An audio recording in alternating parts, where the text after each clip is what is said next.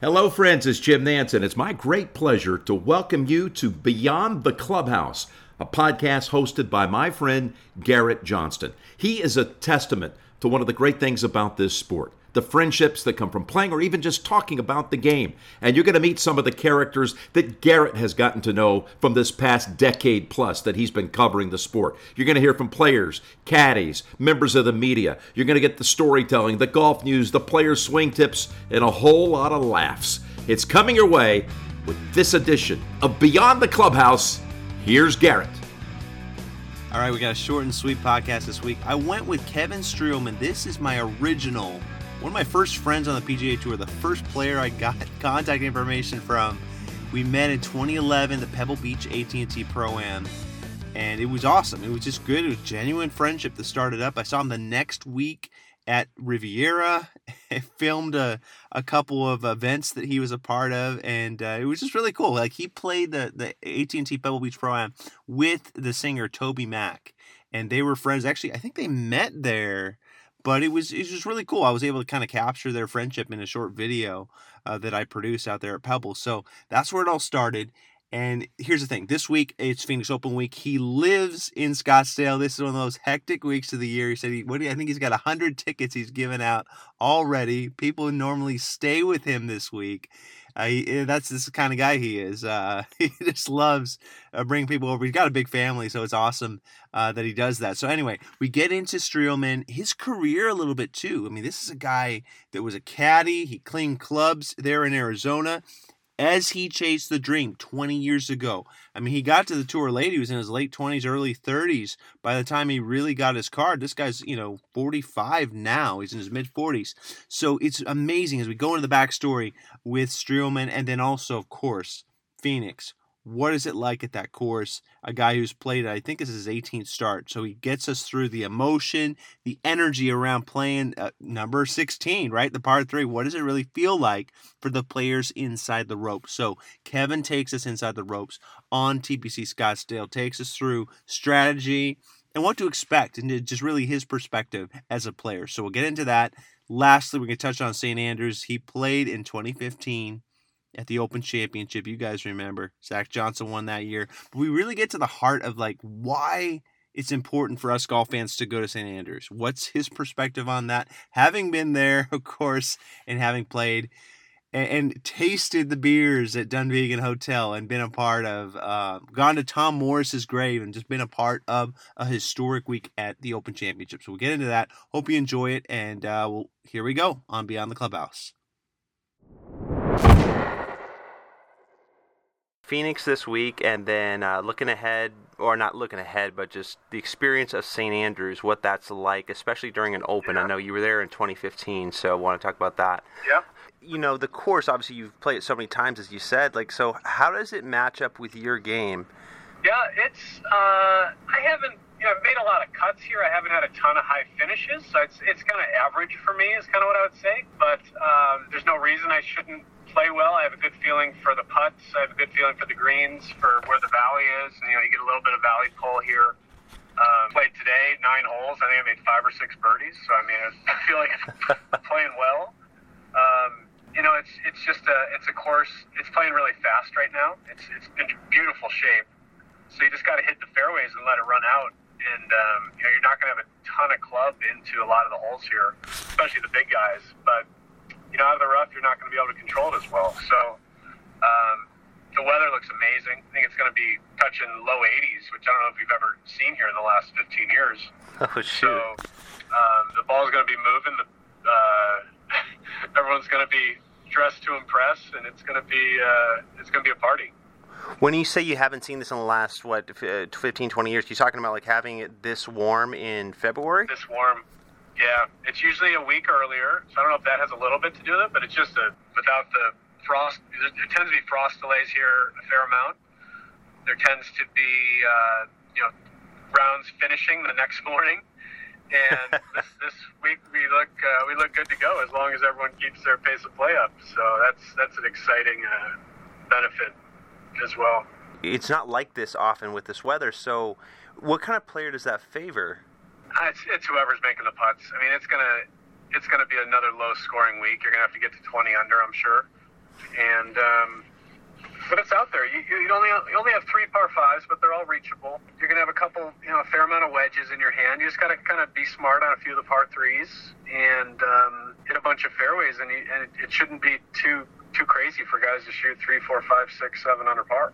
So when you say smart on the par 3s, like what? What do you mean? Well, you look at holes like number 7, which actually historically has been one of the toughest holes on the PGA Tour.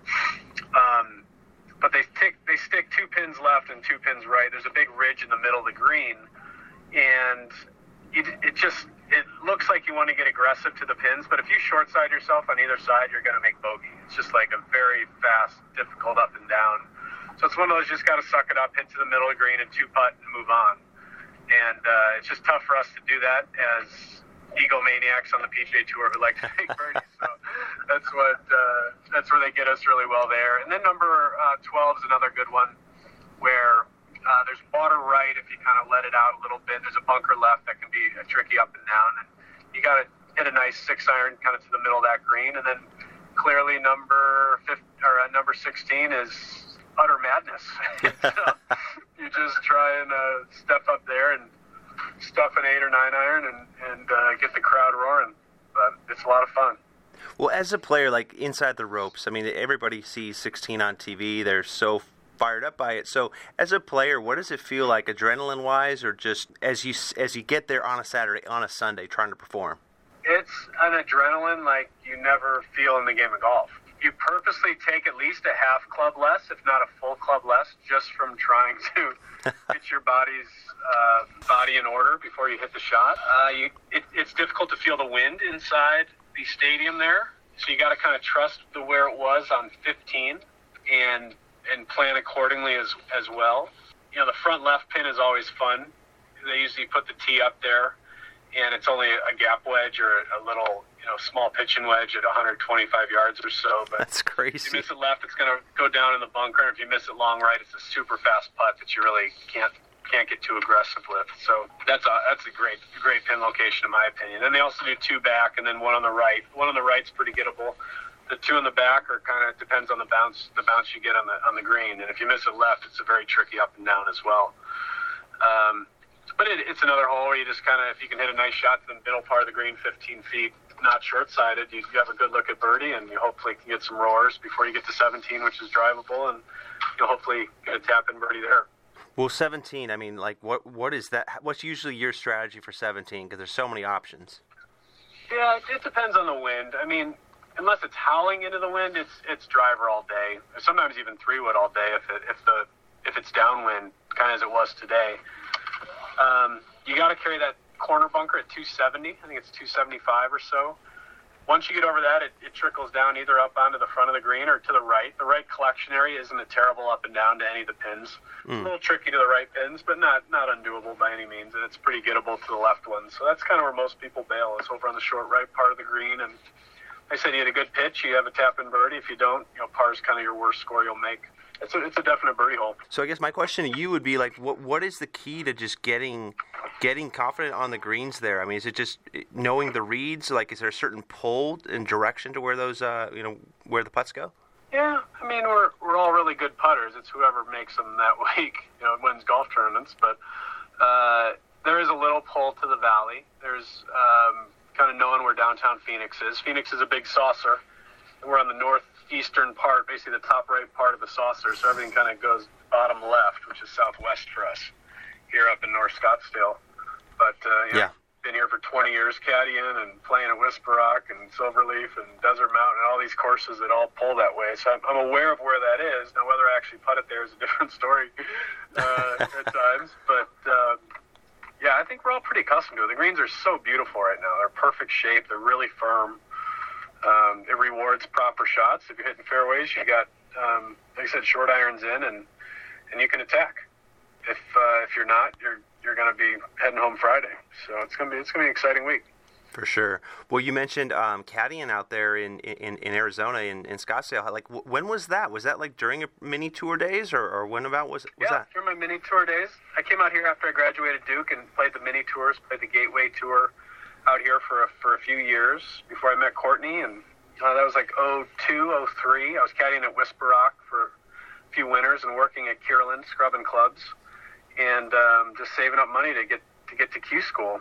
And now, almost 20 years later, to be a member there and a former club champ at Whisper Rock, and to do what I've done in the game has really been a dream come true. So it's always special for me to play this tournament. I Monday qualified one time back in 03, I think it was. And I remember shooting a 61, and there was one spot. It was 90 guys for one spot, and I shot a 61 and just grabbed it by one shot. It's so crazy.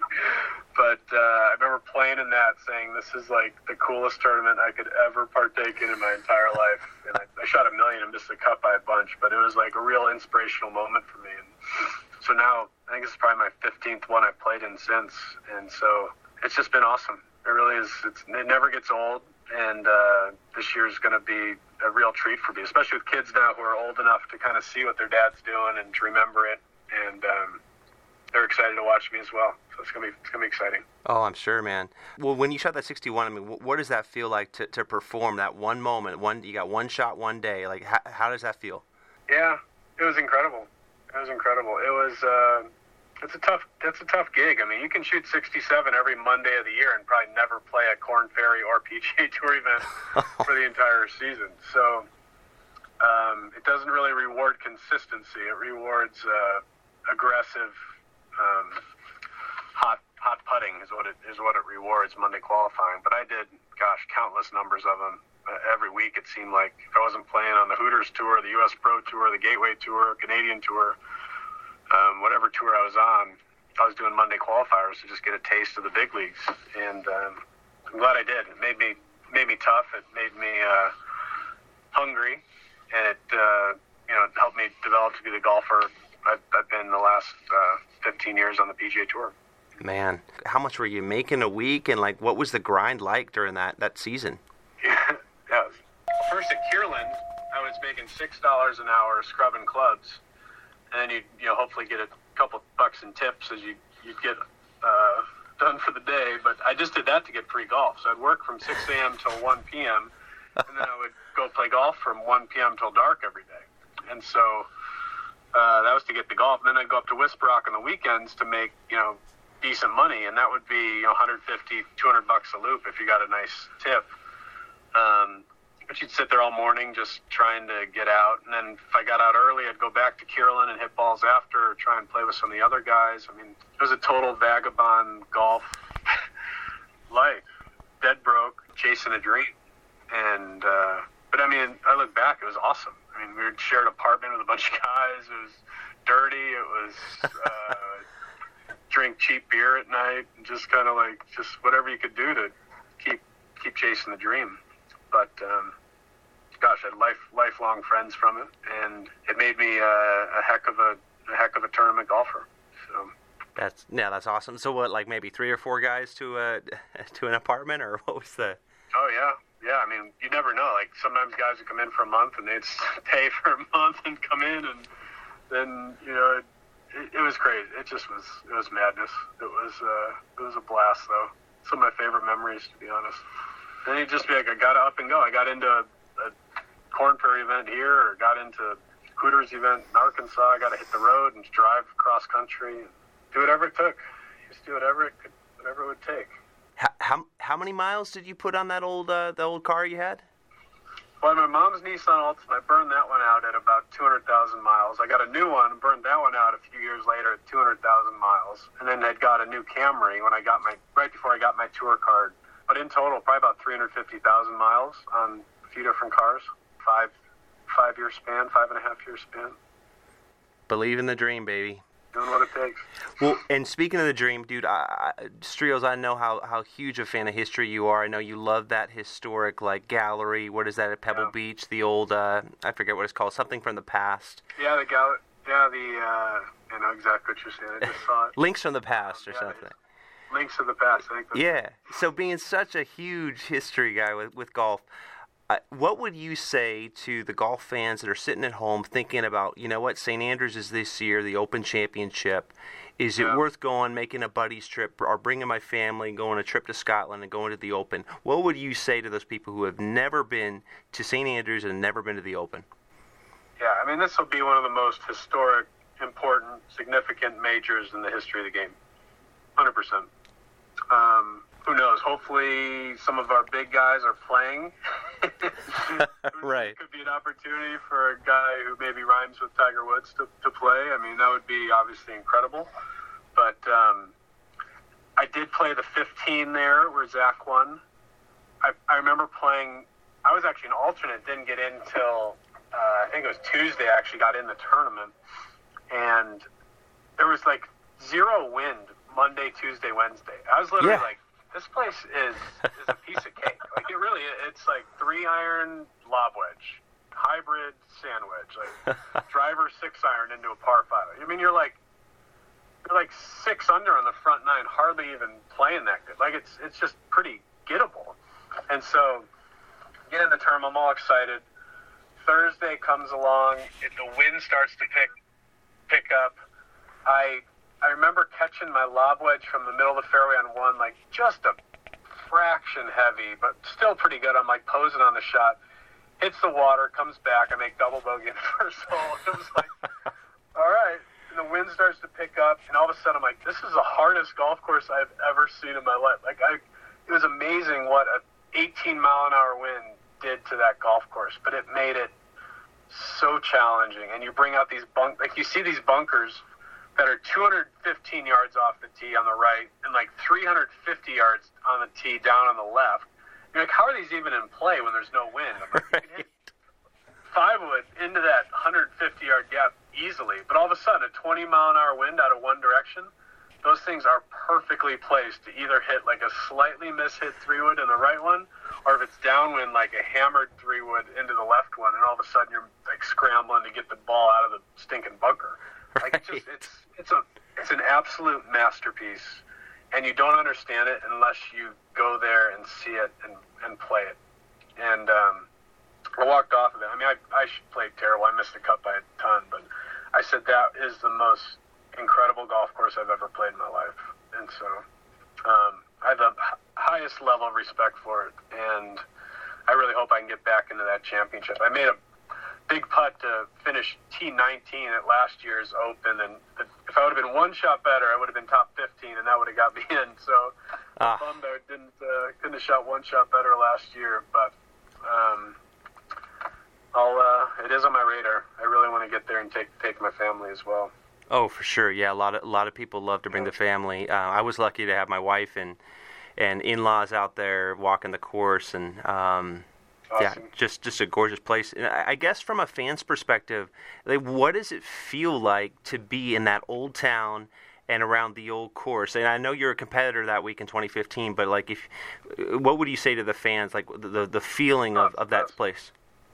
Yeah, it's electric. Every Open Championship's electric. You go into these little pubs and these little restaurants, and the food kind of sucks, but yet you have this great beer, and the ceilings are really low, and everyone's shoulder to shoulder, but everyone's laughing, and it's loud, and there's dancing late at night, and you have people from like Asia and Africa and Australia, and everyone's coming together that like loves golf, and they love, like, it is the international championship of golf.